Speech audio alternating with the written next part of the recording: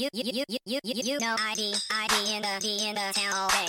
ID in the SEA. You know ID in the town all day. ID in the SEA. Hello and welcome to episode 323 of the fabulous Peltoncast, sponsored by our friends at Pagliacci Pizza. I'm your co-host, Kevin Pelton. And I'm Tristan Carcino. And we are coming to you from Renton, Washington, home of the Super Bowl 48 champion Seattle Seahawks. Well, it's a sad week in Seattle sports as we are remembering a titanic figure across pro sports throughout this country, but someone who called the Seattle area home for an extended period of time and, was a fixture. Not a fixture because he didn't appear that frequently, but when he did show up, it lent an air of gravitas to any event he attended, whether it was the crossover, Seattle Storm games, Sonics games, etc. And that is, of course, the great Bill Russell, who died Sunday at age 88. Legendary 11-time champion with the Boston Celtics, later coached the Sonics to their first playoff appearance in 1974-75, the second of his 4 seasons as head coach before settling in Mercer Island. Russell, long a Hall of Famer as a player, also inducted as a coach last year, honoring his time at the Sonics as well as more famously the player-coach stint at the end of his career with the Celtics, where he became the first black coach in any major American pro sport, a trailblazing figure, the namesake of the Bill Russell Finals MVP award, and fittingly honored with the Presidential Medal of Freedom by Barack Obama in 2010. Yeah, I mean, a legendary career and life in general for Bill Russell. There are some who argue that he's the greatest athlete of all time or the greatest basketball player of all time. And when you look at what he had to go through to do what he was doing as a player, you have to at least say, maybe even if he over the longest period of time doesn't go down as the greatest NBA player ever, might have the most substantial career of any NBA player ever. Yeah, the most impact. I mean, I think one of the things we've seen is we often see when a figure like this passes away is so many stories of, Bill Russell's uncanny ability to, be ahead on social issues throughout his life and his career. And obviously, not just race, but other elements of equality. And, I think that as much as the being the ultimate winner in a team sports setting is going to be his legacy. Absolutely. And you see him even now. There is a photo of him or a video of him recently, like taking a knee in solidarity with players, obviously from his home here. And Bill Russell continued to do that through his entire career. Yeah, I mean... Or entire life. Yeah. When we talk about players, becoming more socially conscious within the past decade plus here in pro sports, it's really a return to what was commonplace in Bill Russell's era because, it was a daily struggle as an athlete and as a black man in this country at that point, especially doing it in Boston at that point. We saw Bill Russell. We were at one of the Mercer Island parks and got out, and Bill Russell was parking next to us, and it's just like, holy shit. It was kind of wild just being like, that's maybe the greatest NBA player of all time. And there's no fanfare, right? Yeah, that's the other thing. It's like he carried himself so casually, constantly dressed in a cap and jacket. I can picture it in my head, certainly. And, I didn't have the privilege of seeing him in that kind of a random setting. But, as I mentioned earlier, anytime he was at Key Arena or at SPU for the crossover, it was like, this is the imprinter that this is a big moment. Bill Russell was rolling through the crossover? He was there, yeah. Oh, man. I think in 2019, he played. He did not play. He and Lenny Wilkins were both there. I saw some of those photos posted by Jamal Crawford of the crossover account in the last couple of days here. So, I mean, again, what an incredible career, what an incredible life for Bill Russell. So, all right, well, as we talk about his time coaching the Sonics, fittingly, we drink the green and gold here, lemon lime pilsner from our friends at Reuben's Brews as part of their Unbound series. Our Unbound series is all about adding a twist to our favorite year-round beers, and in this case, we squeezed in some lemon and lime to our Czech-style pilsner. Zingy citrus flavors elevate our crisp and clean pilsner to new heights of refreshment. Wow, I'm expecting new heights of refreshment. It's got kind of a Sprite vibe to it somehow. You mean because it's lemon lime? Yes. Somehow. That's how. It does not particularly taste like Sprite, though, as it is still beer. Also this week, want to send our best wishes to get well soon to Pete Carroll, who has been absent from Seahawks practice after testing positive for COVID-19 earlier in the week. Also, it's a farewell this week to KJ Wright, who signed a one-day contract with the Seahawks before announcing his retirement, as did J.R. Sweezy, both members of the Super Bowl 48 champions. A Pro Bowler in 2016, Wright finished his career fourth in Seahawks history in solo tackles. A legendary part of this Legion of Boom era defense, and the fixture who outlasted pretty much everyone but Bobby Wagner as part of that defense. Maybe the most unsung member of the Super Bowl winning defense. For sure. The play that stands out to me the most that KJ Wright made was the interception against the Vikings last year, or in the COVID season. When he picked that ball off after, I think they just scored a touchdown, he picked it off and then took it back, and it was just like, we're freaking on. Like, KJ Wright somehow elevated even more at the end of his time in Seattle. Yeah, that was arguably, even though it wasn't his Pro Bowl season, 2020 was arguably his best season. It was the only time he made the NFL 100 was last year when he was an unsigned free agent at the time. That's kind of wild. But how KJ Wright, and then to be that close to retirement, but also like coming back home, doing it with the Seahawks. I saw somebody, actually, I was listening to, I had to drop a car off. It was very, very early in the morning, and I listened to a few minutes of Brock and Salk's show, which it's nice to check in every once in a while about what was going on. And Brock was taking it as, he was like, you could see, like, say what you will about Pete Carroll, but all these players returning home and paying tribute, basically, like, to their time with the Seahawks, wanting to retire him, both him and Sweezy. And obviously we give Pete Carroll credit, but KJ Wright went pretty far out of his way to not give Pete Carroll credit. When you heard his interview with Mike Sean. In terms of the scheme element, yes. I definitely think that, obviously, Pete Carroll matters. Pete Carroll is who curated the culture in Seattle, right? He has put together this group of coaches and the organization in general, obviously him and Schneider, but like, I think more so it's about a culture that exists possibly even beyond Pete Carroll. And I think that's what I would point to more than specifically like KJ Wright love to work with Pete Carroll. I think it is the city.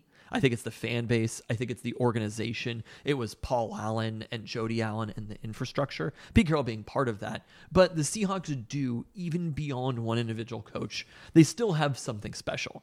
The Seahawks still matter and still mean something, at least for now. I think also it was especially about an era of players who came into the league at similar times and grew up together here in Seattle. Like, that's something a lot of them have talked about, the number of the players who, have made the Seattle area home. They met their significant others here. They started their families all at the Munch here. Bar in Bellevue. No. The Joey. They grew up at the Joey.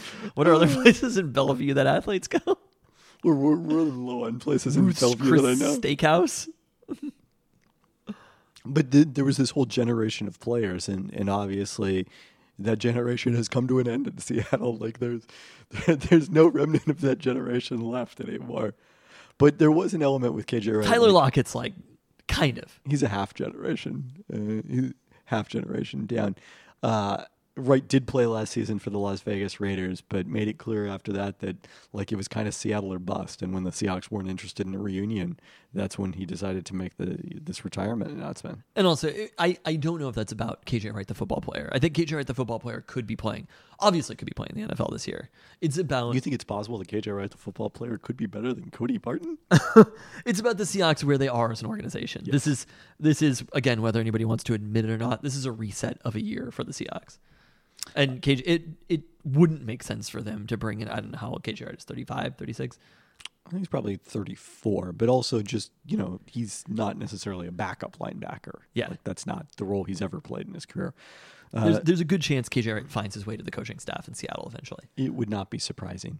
J.R. Sweezy played his first 4 seasons for the Seahawks, the last 3 as a starter, before returning for another season as a starter in 2018. Sweezy also played for Tampa Bay and Arizona, did not play in the NFL last year after being waived by the Saints in the preseason. And lastly here in the toast, a congrats to the U9 Newcastle team. Newcastle Miners. Is that it? Yes. Champions of the Summer Nights tournament this weekend in Federal Way, as we discussed on the podcast last week. That was going to be participating in for a second consecutive week. We did go into Federal Way and beat them in their own house pretty handily. Not with Baby Fantasy Genius for the final. For the final, no.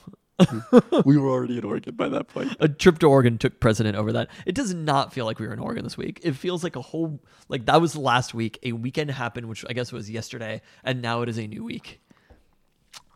It's been barely 24 hours. It's pretty wild. But the weather difference was so dramatic between when we left Seattle and when we were in Oregon, where it was very hot in not quite central Oregon, but Salem. And then now when it was 67 degrees and raining today. It also turned fall. Yeah. So it's actually been several months, as it turns out. But it was a fun tournament. They beat a team that is one of the most expensive teams to play on for children's baseball. And after the game, I like poking Luca and being like, those kids paid whatever, hundreds of dollars to play in this game, and you just beat their ass. So it was a nice follow-up to losing in the championship the previous week. We still do not have a search for Seattle's best barbecue this week, but we're moving closer because I ate at Bitterroot Barbecue earlier this evening before going to Rubens and picking up this week's beer. Do you want to talk at all about the food we ate driving through Portland? Yeah, we should probably talk about the sandwiches at the very least. Okay. I don't even remember what we had on the way down. Well, we went to Lardo on the way down. Oh, okay. I mean, Lardo's not like... It's a known quantity at this point. But on the way back, the place we went was Sandwich, which you demanded.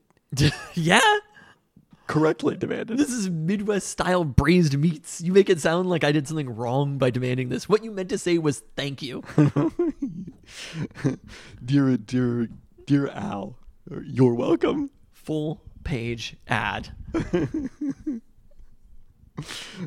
I'd seen this. I had a TikTok that was sent to me about Sandwich Restaurant. It's right there on the east side of Oregon. It's on Burnside, right? Portland, not the east side of Oregon. It's very different. Not the east. Do not go to the east side of Oregon. It's like one block over from Screen Door. That's the notable thing here. But right on the east side of Portland, on Burnside, they sort of have a lot of these sort of like strip mall areas in Portland, especially that east side, where it's just like boom, everything that you could want is right there. In that little strip mall. It's like you got restaurants, there's a hipster barber shop in there, there's always coffee and beer, and you're just like, what else could I need? I could just stay here. I feel like Portland does this better than Seattle does. I mean, definitely the food truck / food hall concept is much bigger in Portland than it is here. These also aren't that necessarily. Yeah, but I feel like the blocks and the East Portland are like perfectly suited to having very good restaurants and really like crammed in with other good stuff. That's probably true. So they do like Chicago style meats, like an old school Chicago beef, right? Which we were obviously very excited to eat after the bear. Now, can you explain to us exactly, you explained this to me in the car, but can you explain to me what makes a Chicago beef a Chicago beef? So the beef is cooked, and then they keep the juices that are created while the meat is being heated in a pan, as we saw on the bear. And then the meat, after it's been thin sliced, is then reintroduced into that juice to kind of absorb it. And then when they're constructing the sandwich, typically the sandwich is either dunked or, somehow you're getting that juice is an au to go with the sandwich. Just so the best way to make a sandwich. That's what distinguishes it from a cheesesteak or the chopped cheese, which are kind of the cousins to the Italian beef in other major American northern cities. But you want that meat to be like, the juice is the best stuff. Everybody knows, right? Yes. When you're cooking meat, if you have those juices at the bottom, you want to pour that back onto the meat because that's where the good stuff is, right? And having the combination of those two things, you want it to be wet, right? You want it to be a little bit dripping. Now, I will say, so I've had Italian beef in Chicago at two of the major chains, Portillo's and then Al's Beef. I thought Al's Beef was my favorite of those two. I've been there a couple of times. Al's Beef. The listener doesn't necessarily know why that's funny.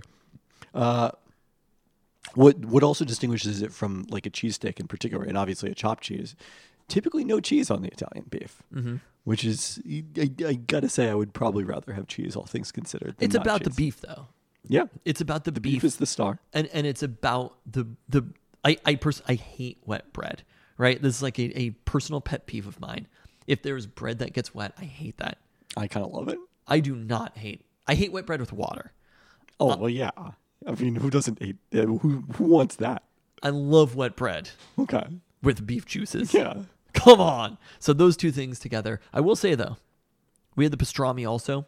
What also distinguished this is the Italian beef sandwiches that I had in Chicago at those two particular, kind of touristy chains, did not have giardiniera on it like this one did, which is also a Chicago thing. I thought it was very good. I was eating in the car, so it was a little bit difficult to really consume. And I don't know if you even know this. What? They gave us a cup of au jus to go with it. Of au to dunk. Yeah. Yeah, I probably, if we were sitting down, I would have done that.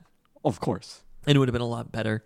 But I'd also had a 2-day-old In-N-Out burger I had right before we left. So like my appetite wasn't quite there. No one forced you to have the day old. I'm not going to let go of an In-N-Out burger. Okay? So I had the day-old In-N-Out burger. My appetite wasn't quite ready. I tried to delay. I tried to stall as long as I could. But for me personally, I think pastrami's the winner. Oh, pastrami was the clear winner, without question. The pastrami was not an top insult notch to the sandwich. Like, if one sandwich was even more excellent than your other sandwich, that's a good problem to have. It is, right? That's I like agree. having Robbie Ray and Luis Castillo No, don't preview the hot and takes. Logan Gilbert. But like the reality is, if you have two sandwiches that are that good, that's a good thing. It was just like, to me, pastrami is maybe even a superior meat. Yeah, I would, in a vacuum, probably prefer Italian beef to pastrami. But maybe that's, even as I say that, I'm not sure I agree with it. But pastrami was the play there. I mean, I want to try more of the menu, I think. Yeah, it was great. That's definitely a spot I'm going to get back to during the season. Recommend it. Seemed like it was a pretty poppin' spot too. I mean, one thing I'm curious is how much other people have to have connected. Like, the Bear is a great show. I wonder if there's any Italian beef sandwiches in Portland, because there doesn't appear to be any in Seattle that I know of. If the listener knows of one, please let us know. There's not one. But wow, I'm not familiar with. Have you been to the Market House corned beef place? That's by my old work. I haven't ever been there. Man, just that huge corn. We've talked about this in the podcast. Oh, yeah. Just the giant sign that says corned beef. And you're It's a great sign. Yes. Say no more. Where do I sign? I mean, that stuff. Pun not intended. That stuff is incredible, but it's not Chicago beef. It's corned beef. But any type of like heavy beef sandwich, I'm pretty in on. Say what you will about the Big Ten, but I do like Chicago style beef. Well, we can pick some up if we road trip to watch the Huskies play at Northwestern in 2024. Maybe going to have ourselves on the relocation front. Realignment, not relocation. Yeah. Yeah, They're the not school's gonna stay. They're not going to move the school. Maybe should. Do you want to talk about the crossover this weekend at all? Yeah, of course I want to talk about the crossover. So I was there this on weekend. Saturday. Chet Holmgren, Paolo Banchero, top 2 picks in this year's NBA draft, who did not play against each other in Summer League. I don't. Okay, they didn't play against each other in Summer League. They also didn't play against each other in the crossover. Who makes the teams in the crossover? I think Jamal Crawford, probably. And he's just like, you two play together, or they wanted to play together. He's listening to the players, right? Yeah. I mean, if it's guys who we're are in the player empowerment movement. Yeah, when it's guys who are like this big stars. Yes. And other than Jaden McDaniels, who was also, I didn't for sure know anyone else who was playing in this game. Like even after watching the game. Yeah. It wasn't like going and you weren't sure who was playing. You were like, those are some guys that look like sort of semi-pro basketball players. I mean, we also saw the game beforehand that did not involve NBA players. And the only person I for sure recognized in that game was UW transfer center Frank Kepnon. Oh, okay. Mike Jensen. Mike Jensen was not. Does he ever? He must play sometimes, right? I don't think he plays in the crossover anymore. He's aged back in out of it. 2019, they had the kids game, and Mike Jensen's son was playing in that game along with JJ Crawford, Can his kid who did play into that game on last How old Saturday is JJ as well. Crawford? I want to say like 11. Is he 11 or pretty 12? Yeah. Him and Will Conroy Jr. Really? Yeah. I feel like Jamal Crawford Jr., is that his name? JJ Crawford? Yeah, he goes by JJ, yeah. Probably more likely to go to UW than Jamal Crawford was. well, by definition, I mean, Jamal Crawford anyone is more didn't, likely to but go to like, UW. don't you think like there's like a pretty, if he's good enough? It's a different era of UW basketball. But I don't know, he may have to move to upstate New York. Let's just say Mike Hopkins is not going to be the coach by the time he's ready. I think there's a good chance maybe Will Conner will be the coach. It's very plausible. Is Will Conner's kid about the same age? But yes. So Chet and Paolo clearly wanted to play together. Yes. Paolo has been a fixture at the crossover. Like, I've seen him dating back 5 years. Really? Probably in this 4 or 5 years. Did you know him from the very first time you saw him? I knew him at that point is Rhonda Smith's son. Okay. At that point. Okay. Before he was the first pick in the NBA draft. Yes. Before he made his name for himself. So it's not surprising that he would want to play. Chet was interesting. I mean, he did play last summer in the crossover and was very impressive there. I didn't happen to catch, I don't know if that was during Summer League or what, but I was out of town. Didn't catch it. But it's interesting that he wanted to come back despite he has no clear ties to Seattle specifically. Well, Paulo. But yeah, I mean, there's a friendship there and the state of Washington element with being across the state in Spokane. So it's awesome that like he would want to come out and do this. And it was basically a full house. There was a huge line to get in when I first showed up and thankfully got waved through the door because I was That was your press pass? No. Is there press at all? Or there is some press, yes. But you didn't have a special area to sit? There was supposed to be a special area to sit, but eventually there were enough people that just like fans started coming up there. Yeah. Okay. So. ESPN's Kevin Pelton doesn't mean that much there. No, I don't know where it means that much. I'm not there. And then they had us like at the top of the bleachers, which is also where family and where Chet hung out before he started warming up.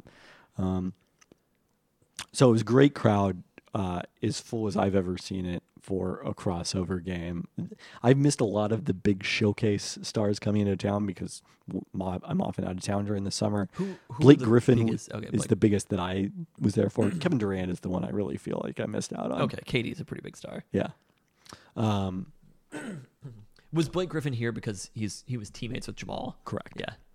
And Steve Ballmer, by the way, showed up, was in the crowd on Saturday. Jalen Rose, somewhat randomly. He was just there. Showed up. Huh. Yeah. So it was an interesting crowd. So Steve Ballmer was in the house this weekend? He was. Wow. Yeah. Move the Clippers, Steve. And he's like, I am moving the Clippers. Yes, he is. Just not to Seattle. Well, by the time you move to LA, it'll be perfect timing. I was trying to pitch you on El Segundo. Paolo and Chet really kind of both played to their types in this. Paolo put up 50 points. Chet filled out the box score. It was 2 blocks away from a triple-double. Like, they kind of both did their thing. How many points do you think Chet scored? If Paolo scored 50? He scored 34. Okay, so they both were scoring. Oh, I was tracking their stats.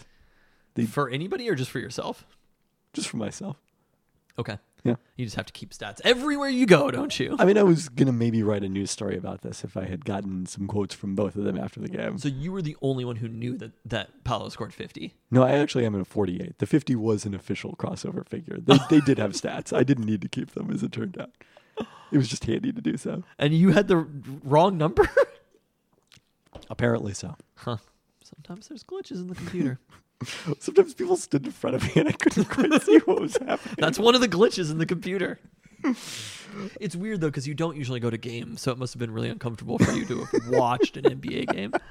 Or NBA players, at the very least. Jaden scored 52. He was playing for the other team by himself. He was matching up with Paolo. A lot of points are scored here. I mean, it's the pro. You gotta apply a discount here. Uh-huh. But it was great fun. And then it seemed like even more fun on Sunday when DeJounte Murray came back to the crossover and brought his new Atlanta Hawks teammates Trae Young and John Collins in Yeah, that was kind of wild. So it was just DeJounte was playing because he's from Seattle. And then he was just like, they probably are in LA or something. Probably. Like they weren't flying from Atlanta. Very unlikely. So it was the first opportunity to see all the 3 of those guys playing together. What will be the biggish 3 for the Hawks this season. They're on like more semi-reasonable private jet flight than some other people. And Maybe who've been married to Blake Griffin. I gotta say, yes, it seemed like even more fun because Trae Young's game is kind of designed for the pro-am setting. And he was shooting from deep. Well, there was a lot of playmaking in the highlights that I saw, setting up DeJounte, and then the play where both of them passed it to set up a John Collins dunk. Like all three of them were involved in. Oh yeah, I saw that play. Yeah. That was actually like, damn. I was like, that was shockingly well executed. Percy Allen of the Seattle Times talked to him. He was there both days and said the crowd was similar, barely an open seat in the house for both of those. So maybe the biggest weekend in crossover history, I think, to have those 2 days back to back. Is the crossover still continuing? It is still continuing. This was week 2, so we've got plenty of time left. Is there, for the crossover, is it just random players who show up, or is there any sort of structure? Or are there teams? There are teams. So the local players are organized on teams, but it's not that formal. Like Paolo, I think, ended up playing for a different, I don't know, maybe he was on the team he was listed on. Uh-huh.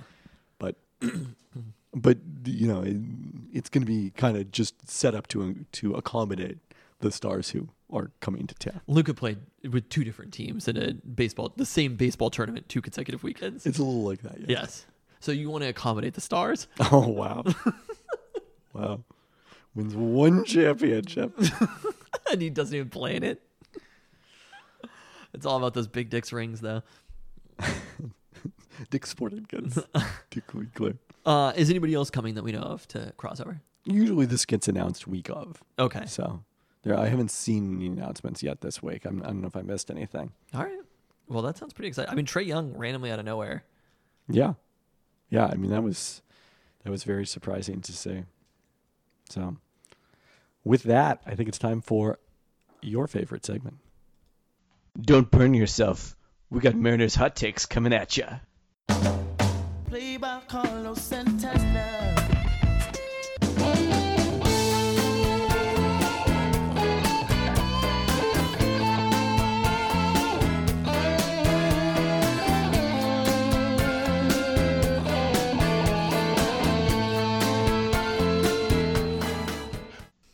I'll be honest. I was feeling down. Julio's on the aisle. The Mariners did well at the deadline, but they didn't land Soto or another bat at all. The Astros look like are absolute kryptonite. And what's worse, the Stros are cowards too. This is even in the take. The Stros are cowards too. They were too scared this weekend to brawl with JP and Wink. Wednesday was the first day in my 3 weeks as a fan that my blood pressure wasn't normal. And guess what happens? Garrett Cole gives up 6 runs in the first inning to the Seattle Mariners. And all of a sudden, we have taken 2 of 3 from the best team in the AL in their house. Reviews of the captain called it bland and bloated. And the Mariners now sit with a downright terrifying 83.6% chance of making the playoffs, the highest that number has been in over 20 years, I assume. They come out of the deadline with 1, 2, 3 aces, a rotation that can stack up against anybody in a best-of-3 series, and I say, bring on the Bronx Bombers again, because the next time they play, the Mariners are taking all 3. Wow. My 3 weeks as a Mariners fan. Yeah. That has to be the highest number, right? I mean, maybe in 2003 somewhere. I did a probably thought not. experiment of all the previous times. I can only remember back to last season. I mean, it would 20 years ago it would have been higher because, as you'll recall, as I've tweeted, Moneyball is actually a movie about the 2002 Mariners collapsing and not making the playoffs. Oh my God! Wow. Moneyball 2 is going to be about, I don't even know who's rising. That was the we don't know yet. That's the thing. It's the too Orioles. early. I think the Orioles gave up. Yes, on this year they did threw give in the up. towel. Yeah, you were very down after the trade deadline. You were confirming that I was down. This whole take was going to be about how the Mariners screwed up the trade deadline, and then Luis Castillo pitched. About how the Astros and the Yankees had gotten so much better, and they were completely unbeatable. And now the Yankees need to worry about whether they can beat the Mariners. Go. The Yankees actually are like, again, I complained to you that the hot takes aren't as fun because I know too much about baseball now. Like, the Yankees they're sort of reeling. Like, the Astros look like percentage chances of winning the World Series. The Astros is astronomical compared to the Yankees. Pun intended. No comment. You're rolling your eyes. It's not a visual medium. They are not. When they were on pace to win more games than the Mariners did in 2001, that time is over. Like, they have now, I think they're 5-5 in their last 10. I agree that time is over. I tried to explain when Luca was like, they're probably going to win 118 games. And I was like, that's not how baseball works. Well, I was like, you can't just look at the record and then assume. Yeah, I tried to explain regression of the mean. I need to do a YouTube video about it, is what you're telling me. Yes. He won't watch it. Oh, no. Yeah. He only cares about the song Yellow by Coldplay. This is how big of a Mariners fan you are now. What's that? You've remained a fan even though Julio Rodriguez is not playing in these games after last week's hot take about how Julio was the only reason to be a Mariners fan. And I only watched a total of like 4 innings of those 4 games. He was placed on the injured list Sunday after being hit in the hand by a pitch during the final at-bat of Saturday's win. The Mariners lone one in a 3-game series in Houston. Jared Kelenic, called up from AAA to replace him, had a home run as part of that huge 6-run first inning. I'm like weirdly cheering for Kelenic. I feel like there are a lot of us out there cheering for Kelenic maybe more than anybody else on the team. More than Julio? Well, like Julio's going to be good. Right. Yeah, I get it. I'm on Jared Kelenic Island with you. As you alluded to, the Mariners acquired 2-time All-Star Luis Castillo Friday from the Reds in exchange for 4 prospects headlined by shortstop Noel V. Marte and 2021 second-round pick Edwin Arroyo. We talked a little bit about him with Meg Rowley on last week's trade deadline preview. Castillo is age 29 in his 6th MLB season. First an All-Star in 2019, his breakthrough campaign before a strong shortened 2020 season, then lost a league-high 16 games while starting a league-high 33 last year. Now enjoying his best full season by FIP and ERA, earning his 2nd All-Star trip. Castillo is making $7.35 million this season. That is absurd. Well, he's in arbitration. Like, that's the whole point of this. The Mariners traded him because they've got another year where he's arbitration eligible, where they can continue to exploit his services. Up next year, though, isn't the arbitration pool getting higher? I think it'll be a more favorable situation. He'll make more than $7.35 million, but still not as much as he would on the open market before reaching free agency in 2024. Team control is such a fucking sham. Like. They're like, you can basically, if you're a pitcher, they're like, you can use all of your value of your career. It would be like if running backs only were able to have rookie deals or whatever, which kind of they are. I mean, I don't think it would be like that. They're not only able to do that. But like pitchers, the amount of mileage that is put on a pitcher's arm means that by the time you hit 30, a lot of good pitchers are already out of baseball or whatever, aren't good anymore. And so if you're in arbitration for all of those years, getting a small amount of money, obviously some pitchers are getting paid, but like, yeah, it is. Now that the college players are getting paid, I have to start fighting for the rights of arbitration. Wow, there you go. I mean, start with minor leaguers, then we can move to arbitration. Ahead of Tuesday's deadline. Wait, we should talk a little bit more about Luis Castillo. So we talked about this with Meg, about what this would mean. And I think sort of on the... We have a full-ass fucking Mariners section here. So weird. I think it's all because of the one hot take. This is the first time. No, it's because you care too. That's the thing.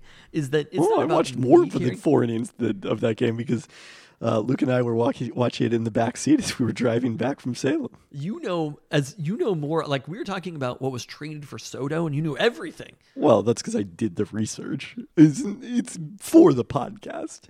You did the research about what was traded for Juan Soto for the podcast? Oh, no, not what was traded for. Well, like I read about the Juan Soto trade pieces. You love baseball more than anything there is. It's true. I'm giving up on basketball, but we already have people doing trade crates for baseball. Do we? We do. Who? Jeff Passan? No, Jeff Passan doesn't do that. Who Jeff does Passan's trade the crates? Woj. A variety of people, including my former basketball prospectus colleague, Bradford Doolittle. At ESPN, though? Yeah. Okay, what was the grade for the Castillo trade? It was a C for the Mariners and an A for the Reds. This dude's a joke. But what it meant for the Mariners, this trade, and I think, look, maybe it's a C for the Mariners. Sometimes you have to make C trades in the interest of winning now. Like, the Mariners need to make the playoffs this year, and they need to, as Meg was saying, they have to push some chips in, right? Are the Mariners going to win the World Series? Probably not. Can that rotation of those three players stack up against almost anybody in the playoffs? Absolutely. And is Luis Castillo the best pitcher who was traded at the deadline? I assume. I don't know that much about Frankie Montas, but I think he's considered that. Yes, there are underlying stats from Luis Castillo, which I think people were underrating Luis Castillo as a player, partially because he was playing with the Reds. I mean, I don't think anyone, when they're analyzing this trade, is questioning how good Luis Castillo is. It's more about the fact that the Mariners did give up a lot in this trade. In terms of, Marte has been a pretty substantial prospect, and Givey up Arroyo barely a year after drafting him in the second round, as well as two additional prospects of some value. Let me ask you this question: is Luis Castillo the greatest pitcher that the Mariners have ever traded for? I mean, I would need to break it down. Jeff Fassero, when they got him going into the '98 season. Jeff Fassero? So they've traded for Jamie Moyer. Well, I'm talking about at the time they traded for him. Jamie Moyer was like a 30-year-old journeyman. No one knew he had 20 years of pitching left. So you're saying like Freddie Garcia wouldn't count because he was a prospect? No, I'm not counting Freddie Garcia. No. Okay, so in the moment, Castillo has to be the best player when you look at advanced statistics. I mean, Jeff Fassero, Andy Benez, Eric Bedard at the moment they acquired him was pretty good. Also, he was really good for a solid 4 innings until he was injured. The lefty Cliff Lee. Oh yeah, who they had for like Lee, half a season. That was a big one. That was a big one. Actually, I think Cliff Lee is probably he's like won Cy Youngs. Okay, we got there. Look at my baseball knowledge. Yeah, I was thinking of a different dude that they traded for in the like early 2000s. I don't know where you're going with that one. There was another pitcher that they traded for. Back in the 2000s, they didn't do midseason trades because winning the World Series wasn't part of their business plan. They got Al Martin at the trade deadline. Wait, really? I'm pretty sure it was Al Martin was at the trade deadline in 2001. And both of his wives? Or more. I'm going to move past that one. It's not inaccurate, but... Anyway, Luis Castillo, I think when you look at the advanced stats, the K rate, stuff like that. Also, Randy Johnson also doesn't qualify by my criteria, but it's interesting that you mentioned Freddie Garcia and Jamie Moyer ahead of him. Okay, yes. That they traded for Randy Johnson from the Expos. Okay, I understand. Yes. Yeah, no, Luis Castillo is definitely not the best pitcher they ever traded for. He's like maybe not even the top 10. But they do not have a long history of making impactful trade deadline moves, which is one of the things that I think does make this exciting for Mariners fans. Well, and I think there was something about sort of like feeding into the excitement that's happening around the Mariners. They needed to do this, right? Like they didn't know that Julio was going to get injured right after. I don't like to say needed to do this, but I think the time was right to do it. It is still going to be a very difficult road to the playoffs. Even though they're at an 83.6% chance of making the playoffs today, part of that is because of that win that they had with Castillo starting, right? Again, Castillo didn't make the team, score 6 runs off Garrett Cole in the first inning, but like... You got to do the voice again. The Mariners. The Marinese. I think there was something to, as Meg was saying, they gave up something for Castillo. This offseason, they'll be able to go out. They'll still have Castillo, hopefully sign another bat. And you're talking about... And maybe have the ability to trade one of their starters, maybe a Chris Flexen for someone else, because you've got 6 starters if you predict George Kirby actually being able to pitch a full slate of Major League innings in 23. I mean, look, you take those 4 starters right there, and I think it's definitely up there with anybody in baseball. I don't know enough about baseball to analyze that, but it's better than it was. Ahead of Tuesday's deadline, the Mariners made a pair of minor deals, adding a handful of depth pieces, picked up catcher Kurt Casale and left-handed pitcher Matt Boyd from the Giants, and utility man Jake Lamb from the Dodgers. A northwest field of this, Boyd and Lamb, both Seattle area natives. Boyd went to Eastside Catholic. Hello. Like Home of Matisse Thybulle and Mrs. Fantasy Genius. Yeah. And Lamb to Bishop Blanchette before playing at UW. Wow, really? Just apparently. What school should we send Luca to? Kennedy? Which Catholic school should he go to? Probably Eastside Catholic is closer. Kennedy did produce a number 1 overall pick, didn't they? Really? I think Floyd Bannister. Floyd went Bannister? there. He went to Kennedy? I believe so. Casale, in his 9th year and upgrades backup catcher, where Luis Torrens has been wildly ineffective this season, putting up in sub 500 ops. Both Casale and Boyd are currently on the injured list, but nearing their return. Boyd has not pitched this season due to injury, but joining Tacoma to continue his rehab. Saw on The Athletic and their piece about this that including photos of him, a photo of him from the inaugural series at Safeco, what is now T-Mobile Park, then Safeco As Field. a kid. Yeah, That's pretty cool. he also apparently was at the double game. Wait, who is this? Boyd? Yeah. How old is he? He was like 4 at the time of the 95 ALDS. Okay, so he would not have gone to high school with Mrs. Fantasy Genius. No. He was at the new location of Eastside Catholic. Yes. Okay. He's been a career starter, has started 145 of his 149 major league appearances, but the Mariners envisioning him as a long reliever to soak up some innings out of the bullpen.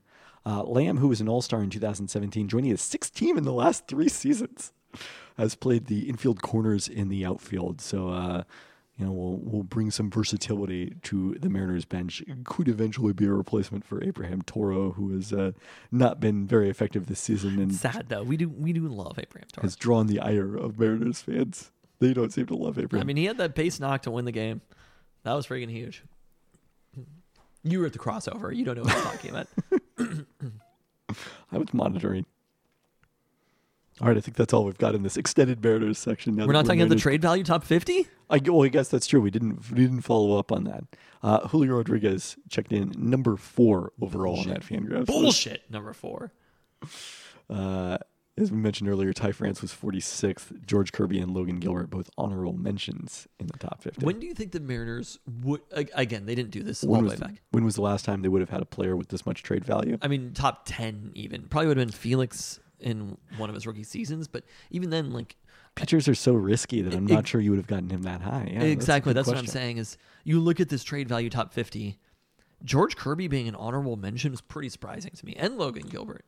As Logan Gilbert hasn't used too much, and Kirby's used basically none of this coveted team control, right? Yeah, I think it's more the question of, again, pitcher volatility and have they proven to be quite at that, Gilbert has proved to be at that high level. So that to me was like, even you would have taken young Felix. Obviously, young Felix is better than George Kirby and Logan Gilbert, but he probably would have been in the 15 to 17. I don't know where McClanahan was, but like somewhere around that, or who the highest pitcher was. So you're asking when was the last time they had someone in the trade value this high? It would have had to be A-Rod. One would think, yes. I mean, that's it, right? It's pretty much in the history of the Mariners players who would have been in that top 10. It would have been Griffey, A-Rod, Julio, and List. Quite possibly so, yes. Especially in the top 5. Like, I don't think we should... Again, being in a Fangraphs trade value list doesn't win you fucking anything.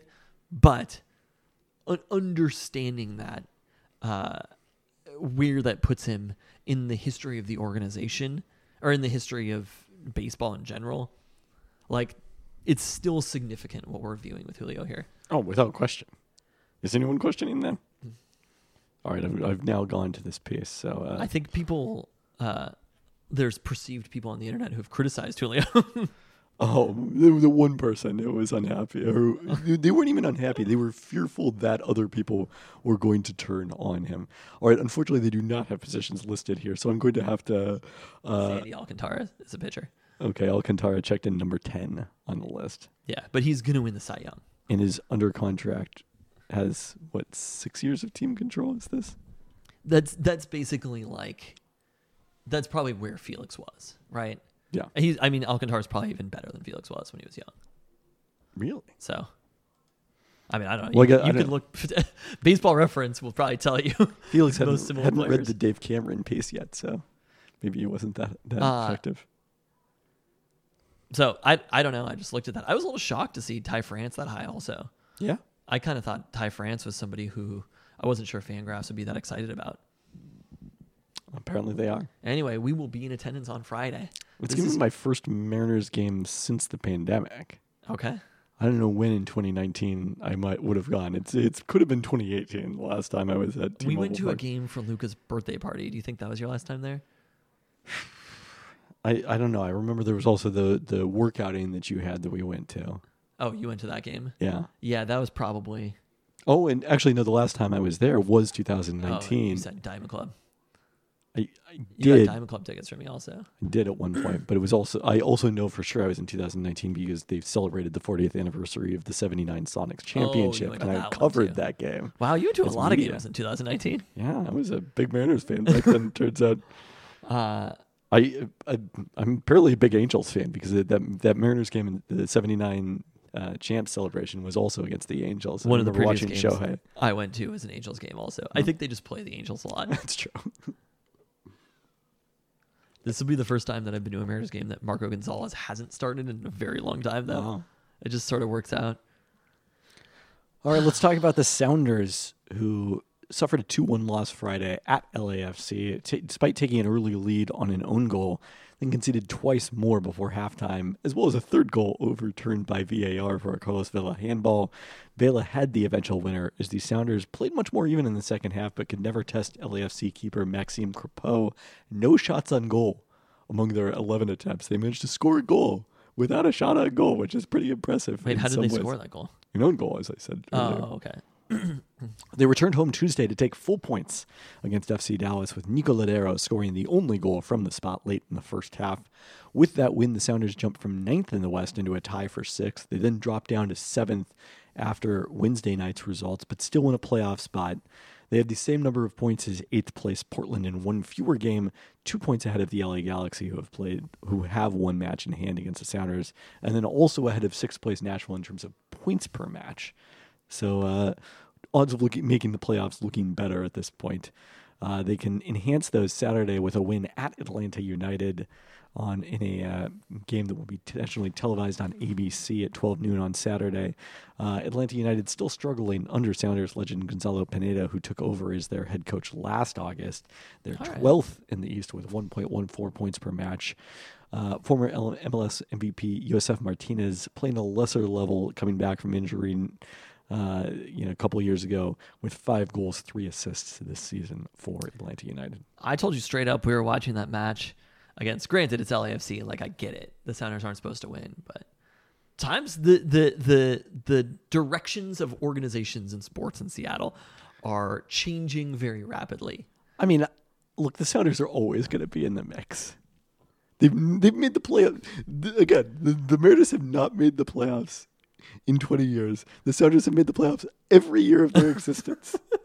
And granted, it's generally been easier to do that in MLS. And it's not that much easier in MLS anymore. I guess there's the same number of teams make the playoffs. Or no, 6 make it in baseball.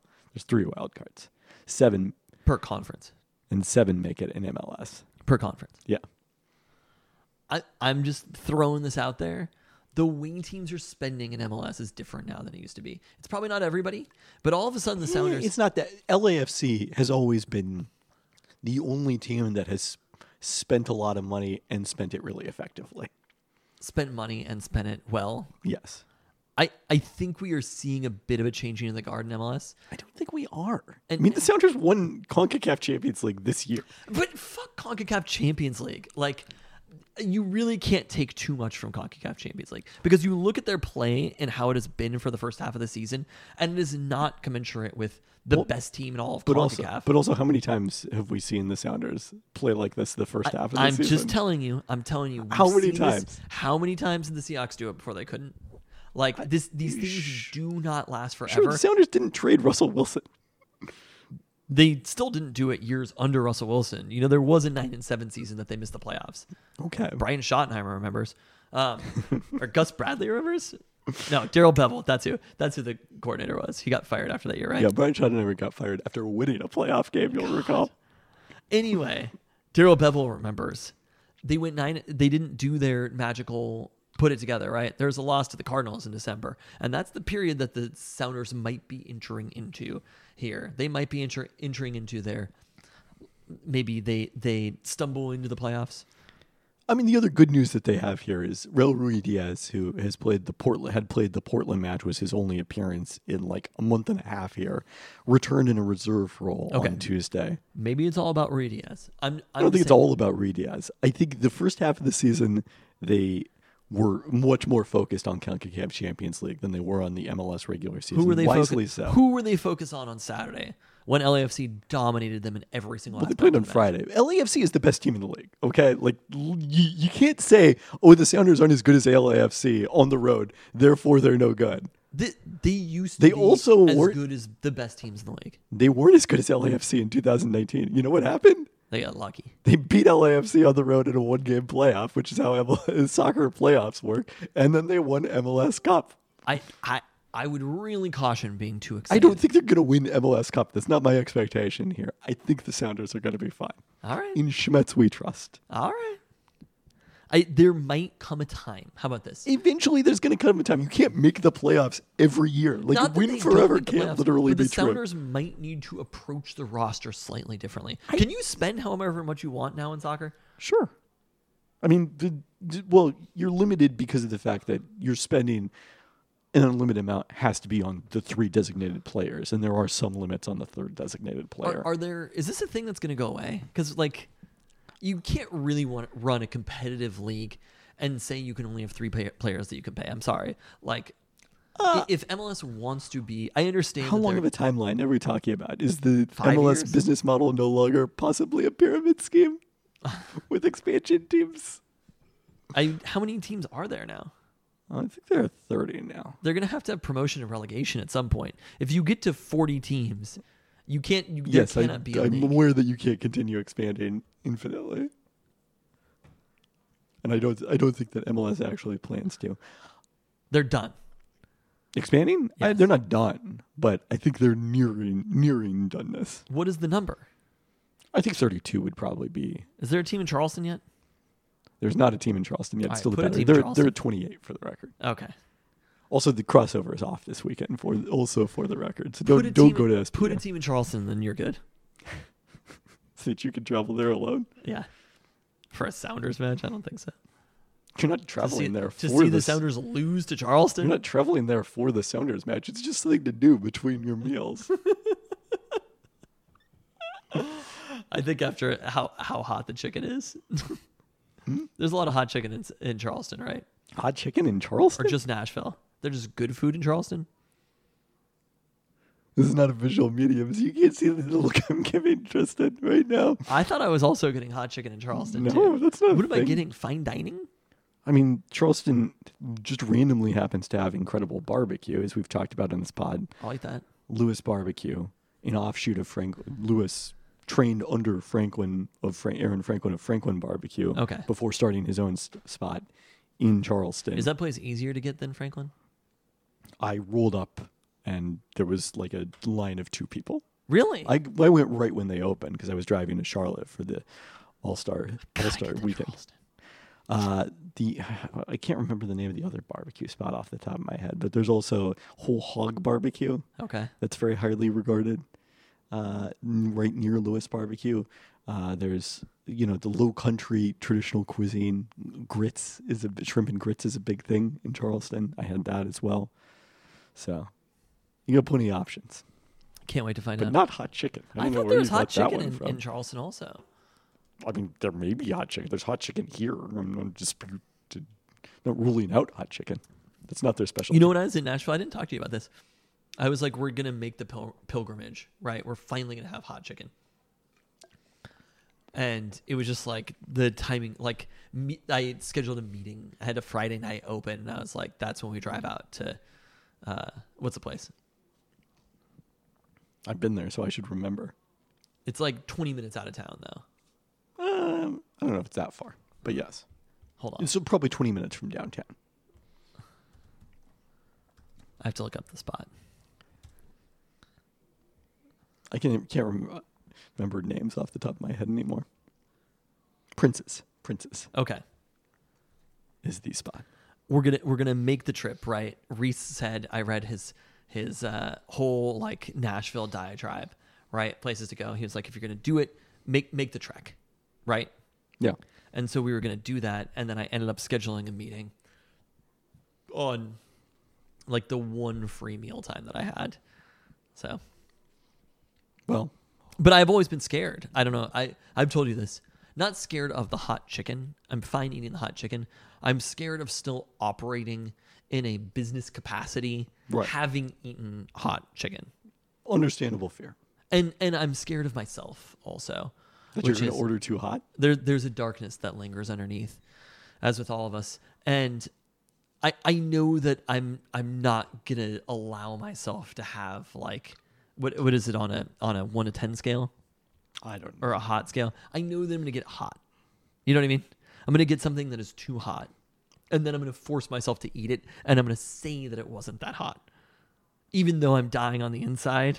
I know all of these things are going to happen, and then I won't be able to. So I need to go to Nashville for Alone. no business whatsoever. Now, I don't need to be alone. I'm fine being with other people in Nashville. It's only Charleston. You got to be alone. It's true. But like, I need to be there and not have any sort of response. It's always where I'm like, I would love to go to Austin without South by Southwest there. Yeah. But I've never, we did it that one We time. did, but and we then were I only got, there like I got a really day. sick. And yes, you got sick. So, but you understand what I'm saying? Like, sometimes going places for business or whatever No, I totally know. is not as good as just being there. Fortunately, my business is not that challenging. OL Reign fell down 2-0 at Angel City FC Saturday in the first 29 minutes before rallying to score the final 3 goals, all after halftime, and get the win. Jess Fishlock halved the deficit, and Sofia Huerta got the Reign level with a Golazo for her first goal outside of the season before late sub Tobin Heath opened her Reign account with the game winner, nutmegging goalkeeper Didi Haracic in the 89th minute for the Reign's first road win of 2022. I really forgot how great Reese's Nashville write-up was. I'm going to post it. On Tuesday, So good. the Reign scored in the second minute to take the lead with Jess Fishlock finishing off a Megan Rapinoe corner. There's an edit that takes out all of the personal stuff. Louisville got the equalizer. Actually, the edit still kind of keeps in the personal stuff. Well, Louisville got the equalizer just before halftime. Neither team scored after the break, despite 25 shots for the Reign in the game, 11 of them on goal. Reign will be back home to host Houston, with whom they are currently tied for third in the NWSL standings. Houston has a match in hand, so that's a big one. If the Reign get full points, they'd kind of negate that advantage for the Dash. I forwarded that to you again. Okay. Maybe take out the part about his vendetta against the owner of one of the bars. Okay. I went there and it was actually pretty good, to the part that he has the vendetta against the owner. Wow. It was really makes very you think. packed, but it was a pretty good spot. Really makes you think. Seattle Storm, busy week. Struggled to score last Thursday in a loss to the Sun in Sue Bird's final scheduled trip to Connecticut. Bird made 4 threes and scored 14 points, which was her first time in double figures in the month of July, which she later did a second time. Storm then went down to D.C. for a critical back-to-back against the Mystics. Up 2 going to the fourth on Saturday on ABC. The Storm opened up a 15-point lead with 6:28 left thanks to strong bench play, and then nearly squandered it. After an inadvertent whistle that forced the Storm to inbound, a turnover gave Washington the ball down just 1 in the closing seconds, but the Storm made a pair of stops to ice the win and secure the head-to-head tiebreaker with the Mystics. There we Washington go. did return the favor on Sunday, holding on as both Brianna Stewart and Gabby Williams missed 3-point attempts in the closing seconds that could have tied the score. The sum of those results is the Storm need to match or beat Washington over the final 5 games to earn home court in the opening round, which probably means going at least 4-1. The Mystics beat the Las Vegas Aces on Tuesday. They do visit Chicago on Friday. The league-leading Sky will be without Elena Deladon for that game, but then cruise to the finish line with a home game versus the struggling Sparks and a home-and-home with the last place Indiana Fever, who have lost 18 consecutive games. Ooh. Maybe 19 now? I don't know if that was before Who or the after. Fever lost? Like, who do they not have? Yeah. Well, they didn't really have that many good players to They just lose in the have, first every place. other team has like a generational player. I mean, Melissa Smith, the number 2 pick of this year's draft, looks like a promising player for them in a way they haven't had in a while. But Storm keep getting veterans who come from Indiana and talking about how great it is to be like with a first-class organization like the Storm. It's very amusing. UW isn't good enough for the Big Ten. The Storm. I don't know if we can blame the Big Ten for the fever. Yeah, Bobby Knight was right. Mm-hmm. I don't know if these are all the same. The Storm then got an impressive win over Minnesota on Wednesday in front of their largest crowd of the season thus far. They will. My days of the week are so off. I was like, yeah, that was a Sunday. Nope. They will face the Lynx in Minnesota again next week, but also play home and away with the Aces and visit Chicago, the league's two best teams. So a challenging schedule. Who's on Chicago this season? Courtney Vandersloot. Okay. Of course. Candace Parker. Emma Miesemann. And who? Emma Miesemann, who's an All-Star, was Finals MVP in 2019. Last year's Finals MVP, Kalia Copper. But you said Elena Deladon is on the Mystics. Wash. Oh, okay. She's not playing for them against Chicago as part of her rest. That makes sense. days. I was like, wait, that didn't check out. She did previously. Her first original WNBA team was Chicago. Okay. Has not been there for many years. So this Sunday, we are looking at the largest crowd in franchise history with Climate Pledge Arena completely sold out, with Bird to be honored at Sunday's game against the Aces. It's very possible this could be not just her last regular season game in Seattle, but her last game in Seattle, period. Wow. Because of the abysmal WNBA playoff format this year. Oh, man. So after ditching the one-and-done play-ins, basically, for teams 5 through 8 before the semifinals, the WNBA went back to best-of-3 series in the first round this year. But they decided to structure it so that the higher seed hosts the first 2 games, and then if the road team wins one of those 2, the deciding game is played at the lower seed, game 3.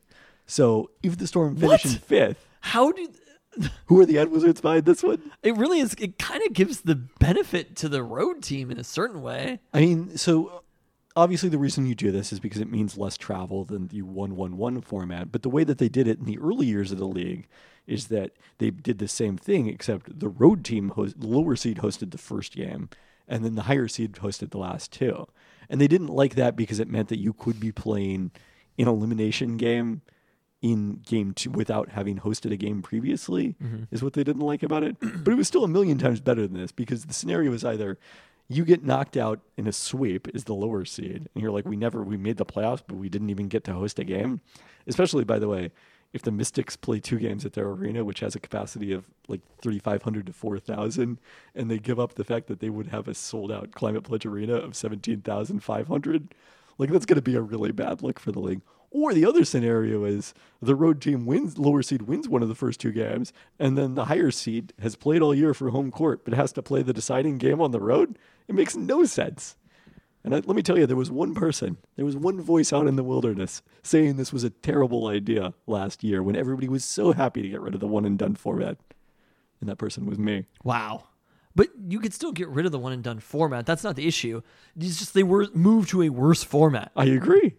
It's not the one-and-done format that's the problem. It's the new format that's the problem. I think that the issues with I kind of liked the one-and-done format because it really put a lot of priority on winning in the regular season, which I think is valuable.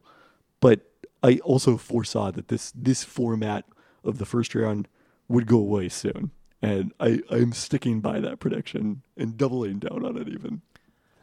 Okay, I wanted to ask about baseball because they have a similar format.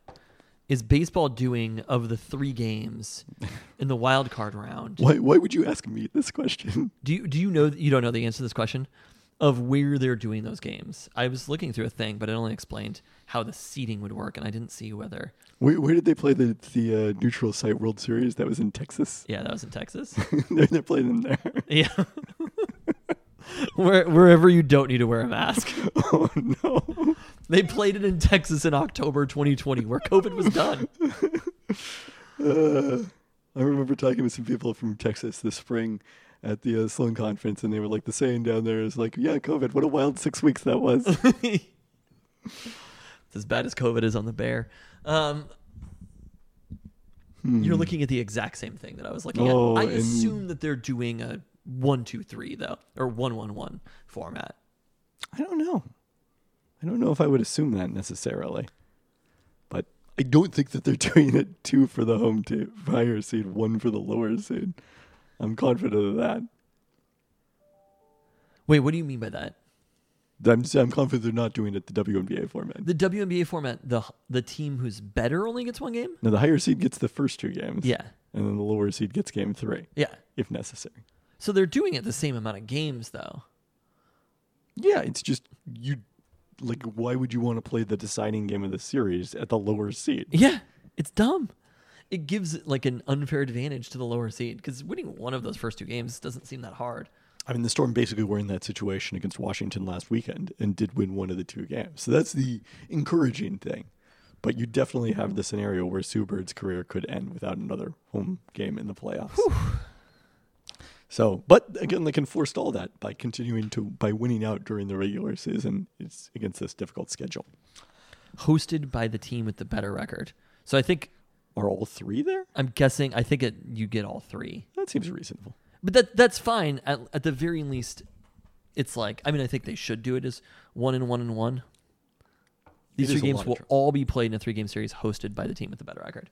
At the very least, you get, because there's a division winner that's hosting games. So you should get some value for that. I definitely wouldn't however the WNBA structured it. Yes.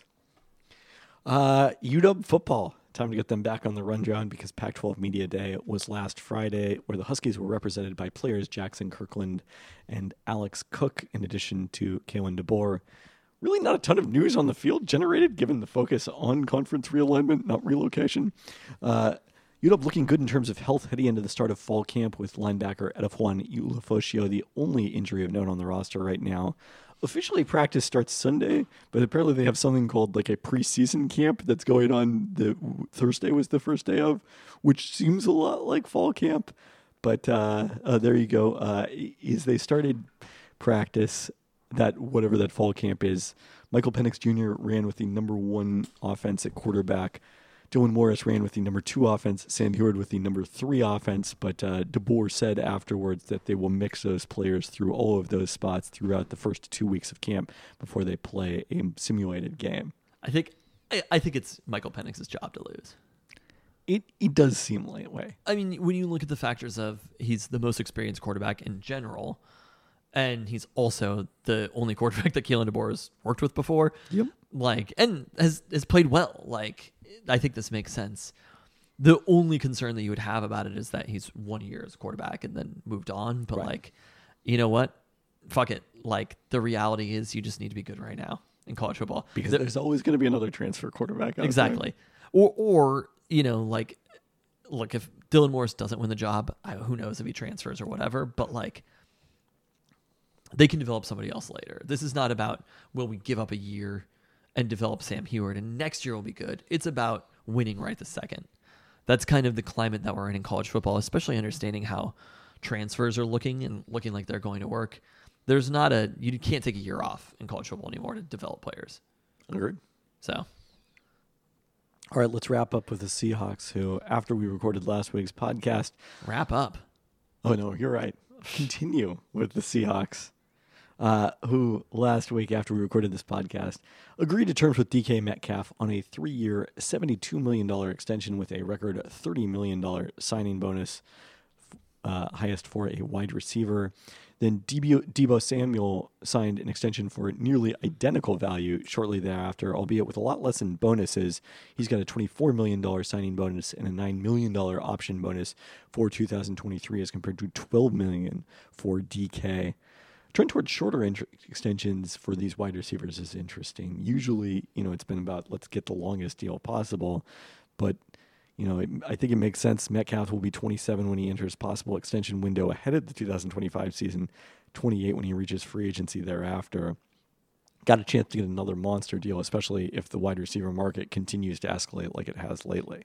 It is interesting how that's the case, because you look at something like baseball. Not to come back to baseball again, but the trend is always for long deals. Yeah, I mean, what was the length of the Soto extension? 14 years? He didn't sign an extension, did he? Well, the offer that the Nationals made that he declined. That seemed right, 12 or 14 years or whatever. But the trend is always just you're locked up forever. Maybe that's an issue with football, just not having guaranteed contracts. But no team would offer DK Metcalf a guaranteed contract for 10 years or whatever, understanding how football works, it would have to be a very low price point to do something like that. I'm not even sure if you're allowed to. I think there may be contract length limits. To guarantee the football. money or like overall? Just period. Yeah. So I mean, it's good for everybody, kind of. It's definitely worse for DK Metcalf than it is for the Seahawks. The reality is, the short contract? yeah, No, I think it's better. I mean, it's riskier, but also, like, I think there is an element where I think part of the reason there's this trend is, look, if you're making, he's, got 58 million guaranteed for injury at the time of the signing this deal. I don't think he's going to be cut for lack of production. If you're guaranteed 58 million, like, the extra year of security probably doesn't matter that much. You're probably okay gambling a little bit with the upside of signing an even bigger deal in 2025 or 26. I would be, if I was DK Metcalf personally, I would be pretty nervous about this deal for a couple of reasons. Partially just because of the risk of injury that exists in football for every single player at every single position, right? And the like constant risk of drop off also. But he's going into this not knowing who his quarterback is, and that is a big thing in determining how good a wide receiver is. Wide receivers are largely determined by scheme and quarterbacks. There's the individual talent on its own, but like DK Metcalf just signed an extension to play with, as far as he knows, Drew Lock and Geno Smith. He played an extension to sign an extension to play with quarterback the Seahawks draft in 2023. That is, it's Based on the reports early in training camp, at least. It's putting a lot of faith in the organization to A, recognize that that's a thing that they need to do, and B, have that be a thing that they want to do. Well, eventually they play these things called games where they keep scores at the end of it. I think it's going to become pretty clear. You have a lot more faith in Pete Carroll than I do. I suppose. I really think Pete Carroll is trying to figure out a way to win just enough games with as bad of a quarterback as possible. His whole philosophy is basically that the quarterback doesn't matter. I wouldn't go that far. I mean, look, if you thought that the quarterback doesn't matter, you wouldn't have signed Russell Wilson to what was at the time the largest quarterback contract in history. His philosophy is about de-emphasizing the quarterback position vis-a-vis other teams. Maybe you wouldn't have signed that contract, but you also wouldn't have traded Russell Wilson. I wouldn't have, but Not you, but I'm saying if you're Pete Carroll and your philosophy was that quarterbacks are the most important position, no other I team didn't is say trading. that his philosophy was that they're the most important position. But you said that he paid Russell Wilson, therefore clearly understands the value of quarterbacks. No, I said he isn't like about minimizing the importance of the quarterback position. I mean, Russell Wilson, we've spent gone some over time, this. spent has some been time the revisiting Win best Forever. quarterback who's ever been traded at this point in their entire career. Yes, spent some time revisiting Win Forever earlier this week. And one of the things that Pete Carroll talks about is making it think life as simple for the quarterback as possible is something that he took from Bill Walsh. And I think that's what he views his philosophy is. Now, he's wrong that running the ball a lot is the way to make the game as simple as possible for the quarterback. Actually, throwing the ball in early downs is the easiest way to make the game simple for your quarterback. And having good players But- around them. Having a good offensive line is a really good way to make things simple for your quarterback. I don't Pete think they Carroll don't doesn't want view it in that A perspective. good offensive line. Clearly they don't. Or they didn't. I mean, DK Metcalf and Tyler Lockett were players that were pretty good to put around Russell Wilson. You understand what I'm saying, though. If you actually cared about making things simple for the quarterback, you know what you would do? You would give them time to throw the ball. And I Pete Carroll agree. didn't do that for Russell Wilson's entire career. Like, maybe he's viewing that the way that Bill Walsh would, but I don't know these 49ers offensive lines that Bill Walsh was working with. I think they're pretty fucking good. Well, they also didn't have a salary cap. They had a lot of good stuff in those days. Yes. But like he is viewing it in a totally wrong way. Saying a good running game is how you make things easy for a quarterback is not the right way to make things easy for a quarterback. That's what I started saying this as. What? That's what I started this by saying. You were saying that this is what I said Pete Carroll is wanting to de-emphasize the quarterback position. You said he wants to make it as easy as possible. I'm saying he has done nothing to make that position as easy as possible for Russell Wilson. But that whether he actually did things to make it as easy as possible for Russell Wilson does That's what not he was relate to whether thinking they he was are doing? going to eventually invest in another quarterback. Which I think they will. Who? They're going to try and draft someone this year or trade for someone. You don't get extra first-round picks in 2023 to not have the potential to address quarterback. They didn't do it this year. I mean, they did have the extra pick, but it was a different situation. They weren't starting with their own pick. The point is they're going to have their own pick that's going to be very good, and they're going to have an extra pick next year. And that's what's going to make this different. You have so much more faith in this organization than I do. Honestly, I still think the DK extension was bad. Maybe the money wasn't bad, but I think on principle, extending a player like DK, given the entire roster, is the wrong decision. I think the entire roster can change pretty quickly in football. It can get worse. It can. It can also get better. Oh, okay. It just hasn't gotten better for like a decade straight. Now, the thing I would quibble with about the DK extension is the Seahawks' obsession with, well, we can't possibly guarantee additional years beyond the first year of an extension. Oh, I'm having vapors thinking about it. So therefore, we have to give him this giant bonus and option bonus. So if the situation comes where DK Metcalf requests a trade next year, they are royally fucked. So by treating it as a bonus, but not guaranteed money, if it's guaranteed money, they could trade him. Guaranteed salary doesn't count to the team that traded it. Your Bucks. Why is not everybody doing that? Well, I mean, they want, oftentimes with players that are not good, you would like to have that money non-guaranteed. But so to protect themselves from release? That's all they're doing here is protecting them if they want to release DK Metcalf. Correct. Why the fuck would you release DK Metcalf over the next 3 years? It's not about DK Metcalf. It's about the principle that we can't possibly offer guaranteed money to anyone in an extension beyond the first year, except Russell Wilson. But this is the person who you have faith in approaching this correctly. I'm just saying, I think that it's going to be pretty evident to everyone that they're going to need an upgrade on the quarterback position. I think anyone who has eyes who is going to watch the season. I think it's going to be really clear to anyone that after this terrible season, DK Metcalf is going to have 560 yards receiving this year and 2 touchdowns. Right. And guess who's going to request a trade after that season? We'll take the over on that. Will you? Yeah. I was reading a tweet and they're like, they finally hit DK Metcalf, and it was just like, yeah. And he had to make an amazing play against the Seahawks rookie cornerbacks. Like, it's not been correct.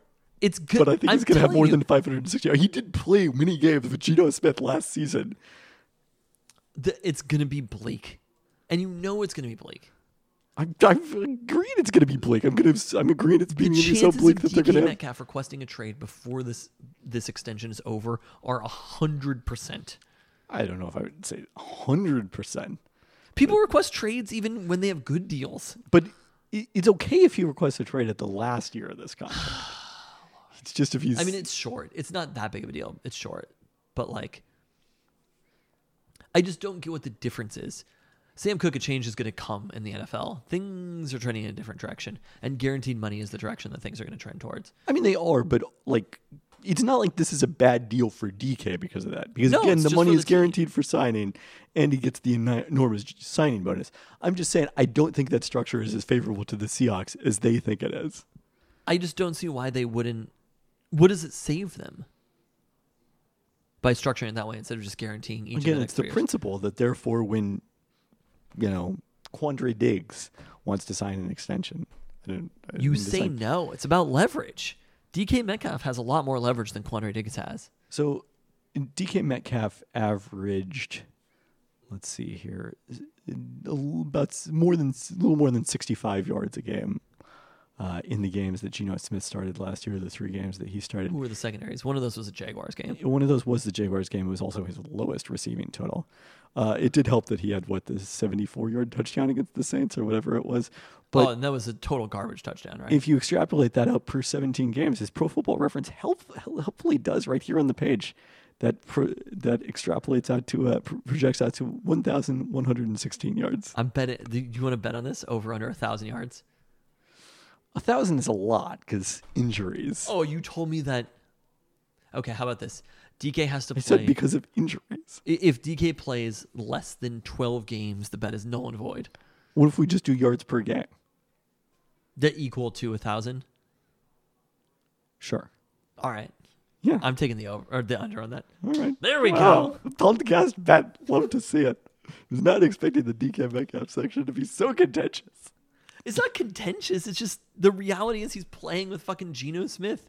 Like this idea that, look, there's only one running back that matters, and it is Rashad Penny. But that one running back that matters, and it is Rashad Penny, matters in the context of Russell Wilson being his quarterback. We have never once seen Rashad Penny run the ball without Russell Wilson as his quarterback, and we do not want to see that. I mean, he had at least one carry in that Jacksonville game before he was injured, so I'm confident that is untrue. You understand what I'm saying, though? I do understand. He did not have his breakout performance without Russell Wilson as a coach. I would be very nervous about that. Wait, the Hall of Fame game was today earlier, right? I paid no attention. Did you see it? You didn't see any of it, did you? I just saw the tweets about it since I was out and somehow out at places in Ballard that did not have televisions. That's fine. You missed the Hall of Fame game. Who cares? Exactly. Jamal Adams suffered a middle finger fracture on his left hand during the opening day of practice. Did return to practice this Tuesday with a specially designed cast on the finger. Seahawks have their mock game coming up Saturday at Lumen Field. Not the index or pinky or the thumb. It's the one you put up. That's a different Seahawks safety. And then next week when we record this podcast, we will be talking about the Seahawks leaning into a preseason game because it's time has passed. We're here now. Eason time, baby. And you know what else we're here for? Hello. This is what this entire podcast has been pointing towards. We didn't have a Water Follies preview, but obviously we have to preview the return of unlimited hydroplane washing. The return of unlimited hydroplane racing to Lake Washington. I like that you call it. So children's baseball, they usually do the age and then the U after. But I like that you say the U beforehand as if they're hydroplane races. I don't know if that's necessary. The U9. I think it's actually like soccer does it. U first is why I think of it that way. And like FIBA basketball does it that way as well. For the first time since 2019, with perhaps the smallest field in Seafair history. There we go. Just 6 boats traveled to the Tri-Cities for last weekend's Water Follies, with 2 of them, the U3 Griggs Ace Hardware and the U40 Beacon Plumbing, pulling out due to damage sustained on Saturday. Which one of those is Dave Hillock? Beacon Plumbing. Beacon Plumbing, okay. Beacon Plumbing, which had a pretty spectacular flip on Saturday in the second heat of racing. Expected back this weekend. There we go. They're in the pits right now as we speak. But they probably literally are there at 11:30 p.m., right? No, I think they're probably gone for the night by Okay. now. U3 will not race, leaving 5 entries, 3 fewer than the 8 we had in 2018 and 2019 when Seafair was last contested. There's just 5 boats total? Total. How do they even do heats then? Well, both in the Tri-Cities and the previous race in Madison, Indiana, the Unlimiteds have run a modified heat format with 4 of 5 or 3 of 4 of the available boats in each heat race before they all participate in the final. In Seattle, the plan is for match racing head-to-head on Saturday, which they used, I believe, at times in Guntersville in the first race of the season, with a separate championship awarded for that on Saturday before 2 heats in the final on Sunday. Are you prepared to never see another hydroplane race ever again in your entire life? So I'm going to miss the final on Sunday. Look, Cube 93 is gone. Like, oh, no. You understand what's happening here. Look, there's a great center fielder in Seattle. All of a sudden, we heard Eric Powers on the radio. Just things might look a little different. And that maybe is what's happening here with unlimited hydroplane racing. But when we're talking about 5 boats and head-to-head racing, that is Mark Tate ain't walking through that door. Well, neither is Andrew Tate, but we'll talk about that in a second. So I'm missing Sunday, Seafair Sunday. You're not going to be there? This is the first time I will not be there in person since there was one year where I decided to just watch it at home because I was like annoyed with Seafair, which was like 2004. Like we went to Water Follies, but then watched the Seafair at home. So I'm missing it for the Sue Bird's final game. And part of the logic is like Sue Bird only has one final game. There will be other Seafairs. But there might not be other Seafairs is the thing. There hasn't been one in 2 years. And who knows going forward. Yeah, Seafair's got a lot longer history than Sue Bird, actually. It really does. The one thing in Seattle sports with a longer than the Mariners playoff drought. Longer than Sue Bird's entire career. What year was Sue Bird's rookie season? 2002. 2000. Oh, okay. The Mariners have literally, wow. If Sue Bird's career ends before the Mariners regular season ends, The Mariners could literally go Subert's entire career without making the playoffs, but also, is Subert the jinx for the Mariners? Oh my Did God. we just discover that? Wow. I mean, sure, it could have been the crippling decades of bad management, but on the other hand, it could be this. There's a reality here that the team was on pace to make the playoffs, and then Subert was drafted. I mean, they drafted Subert long before they were still on pace to make the playoffs, well into a rookie season. They won the most games of any team ever. That's true. And then Subert was drafted. Wow. And they didn't make the playoffs the entire time Subert played in Seattle. That's true. Is she a Yankee fan? I'm sure she is. I think she grew up a Yankee fan. Although, I don't know. Long Island is more Mets country, isn't it? Or whatever. I don't know. And then we'll retire, and literally a couple months later, maybe even a month later, the Mariners could make the playoffs for the first time in that time period. Yes. Wow. It's eerie, at the very least. Did not expect to discover that during the Seafair preview. So, some of the missing boats this weekend. Oh, yeah, we need to highlight those. The defending Seafair champion, Graham Trucking, a top contender in There's not past going to be a years Graham Trucking? with Andrew Chait as driver, isn't racing this season. Why? Unclear. They lost. I guess they lost one thing they mentioned in the Tri-City Herald last week, which is why I'm getting a lot of my unlimited hydroplane updates. As one does. There's never glitches in that computer, baby. Oh. Seattle On Times. an old-fashioned printer. Seattle Times. Seattle Times had the wrong time for the Blue Angels performances. I don't know if I should send a note on that or not. Who would you send the note to? The writer. The Blethyn families? Got a direct line to that. Send some different notes to the Blethyn family. They lost. Did they support Culp in the race? No. For, I think, Tri-Cities. You're talking the Tri-City Herald? They don't publish the Tri-City Herald. No. I'm saying, did they support Culp? I don't know if they actually give recommendations for the eastern half of the I don't state. think they do, bud. They lost some crew members to a different team. That was part of the reason they're not racing, apparently. Neither Who is was that? Graham Trucking. They lost some crew members and they were just like, we're done? I don't know what to tell you. Wow. That's the explanation I heard. Neither is the U21. Is owner Greg O'Farrell recovers from kidney transplant and open heart surgery. So hope he continues his recovery. Which boat was that? That's the U21. Yeah, we don't. A lot of us don't know the boats just ran by as their. the Miss Rock the last time. Brian Perkins. Brian Perkins was the driver. Okay. Yeah. Strong Racing started the season running two boats before the U9 was badly KSW damaged. still exists, right? Yes. Thank God.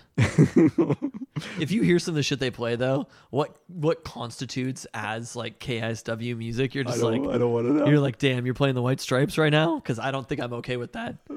I mean, that's way more way older than a lot of the stuff they play on 103.7 is the throwback station. Oh yeah, with Eric Powers. They started the season with two boats. The U9 was badly damaged in a flip involving driver Corey Peabody during the final heat in Madison. They have since renamed the other boat, the U8, the U9, to take advantage of their points, with J. Michael Kelly as the driver of the U9 now. Okay. And then lastly, mentioned that Beacon Plumbing... Is Corey Peabody a new driver? I've never even heard this name. Yeah, within the last couple of years here. Is he from the Seattle area? Probably. Okay, good. Not sure specifically.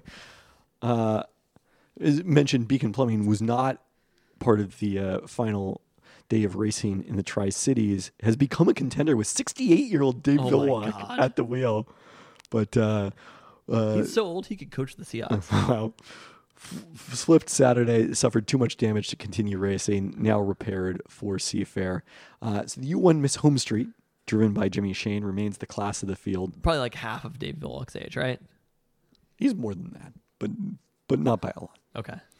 Shane was disqualified from the opening final in Guntersville, Alabama for exceeding the allowed time under 80 miles an hour prior to the race, but has won the last two finals, cruising to victory on Sunday in the Tri-Cities. The Beacon Plumbing has been the second fastest boat, but plagued by mechanical issues, so hasn't really been able to give Jimmy Shane in the home street the run that they've deserved over the course of the year. Is Guntersville like a traditional race site?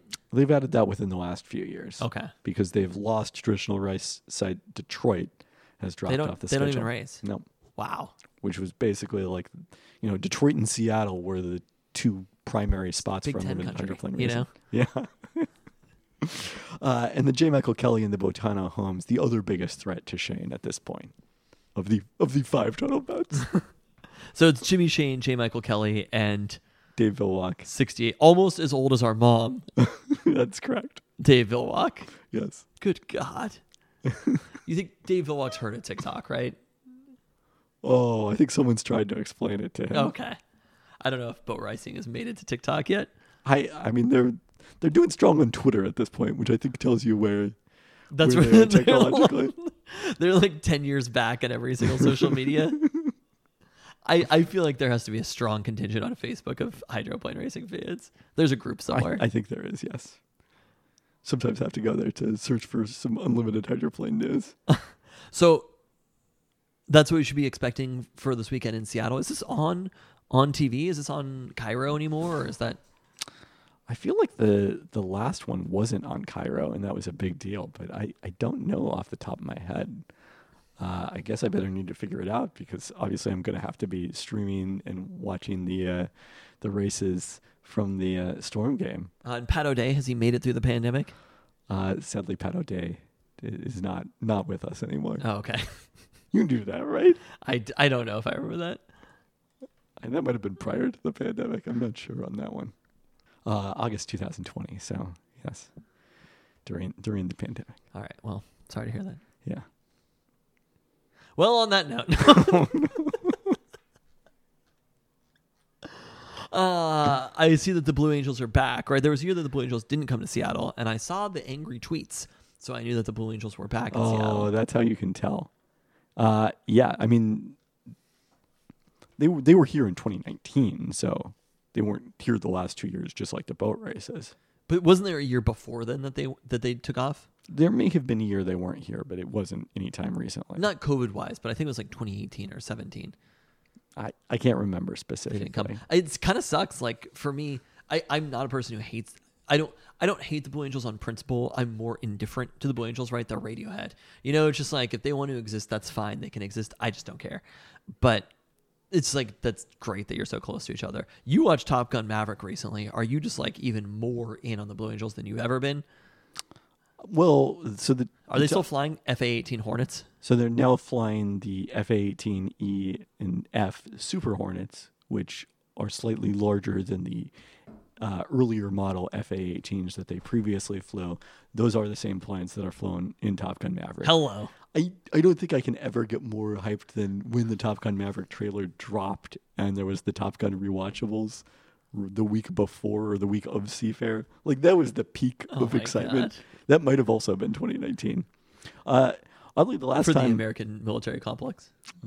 Oddly, the last time that I saw the Blue Angels was not in Seattle. I don't remember if you caught them at all. But we were in the Bay Area when they performed actually, there I in did. 2019 for I Fleetwood. don't know if you got. I didn't. I assure you. No, I was walking around and there were some Blue Angels occasionally. Right. And then Jade told me about chemtrails. Oh well. Yeah, but I watched that from Marin County while we were taking one of the buses over there. So You sat and like actually watched the Blue Angels. yeah, it's a good time. My children have not asked about them. And again, I'm in like pretty deep Renton now. And back in the day, even in the Renton Highlands, like they would fly over my house occasionally. Fairwood, those fuckers ain't anywhere near us. No, being out in West Seattle, I heard them but did not see them at all today. It was definitely like, I mean, I remember growing up in Boulevard Park. It was almost like a rite of passage. You would like wake up, especially because they come a day earlier than you expect them to. You know what's going on. A day earlier than I expect them to, because I'm not thinking of the Blue Angels. And all of a sudden, it's just like whoosh, right over your house, and you're like, okay, I guess we're in the heart of summer. But it's kind of a sad thing. Like I see the tweets and people complaining about it. I'm like, it'd be kind of fun to hear that. Yeah. Really loud noise every once in a while. Well, maybe on Saturday you'll be in the city. Oh, well, Enum Claw's playing. Yeah. Oh, that'll really make me mad. Yes, they will be performing right towards the end of Enum Claw's set. Will they really? Yeah. What time do they start? 3:05. 3. Oh my God. Do they fly over Seattle Center? I'm sure they do at some point. I'll get a temperature from the band members of Ian McClaw on Blue Angels, as all people who grew up in the Northwest. If the Blue Angels fuck up their set, that temperature is going to be very different. Oh, no. Yeah. Those KXP dads are going to be mad on Saturday. Well, we'll be back with a full recap of Seafair next week. All 5 boats. We can do a recap of each boat. We didn't even actually talk about all 5 boats. There's the U11, Jamie Nielsen. U91 is being driven by, why am I forgetting this off of the top of my head? You just don't know that much about hydroplane racing. I believe Jeff Bernard is driving the U91, right? Oh, okay. Yeah. So, as well as recap of our my first Mariners game of the season. So There we go. A lot of excitement on next week's pod. And On that Sue note. Bird's last home Yeah. game ever, possibly. Yeah. Finally, On her curse is lifted. Oh, the Kraken curse and the Super. We're getting into it. This is kind of fun, actually. I thought this podcast would be. I remember last year when we were in Oregon. Maybe the timing was earlier. It was. I was like, We were there in July. the July podcast, but now we're getting into a lot of shit all of a sudden. I mean, we weren't basic lifelong baseball fans then. Yeah, baseball didn't even exist last summer. Kind of weird until September they started the season. But we've got the Seahawks starting, Husky football starting. The Sounders are going to miss the playoffs for the first time ever. We've got hydroplane racing. It's all going down. Sue Bird's last game. There's actually a lot weirdly going on in Seattle sports, and I'm excited to pick this back up next week. On that note, Thanks for listening. thanks.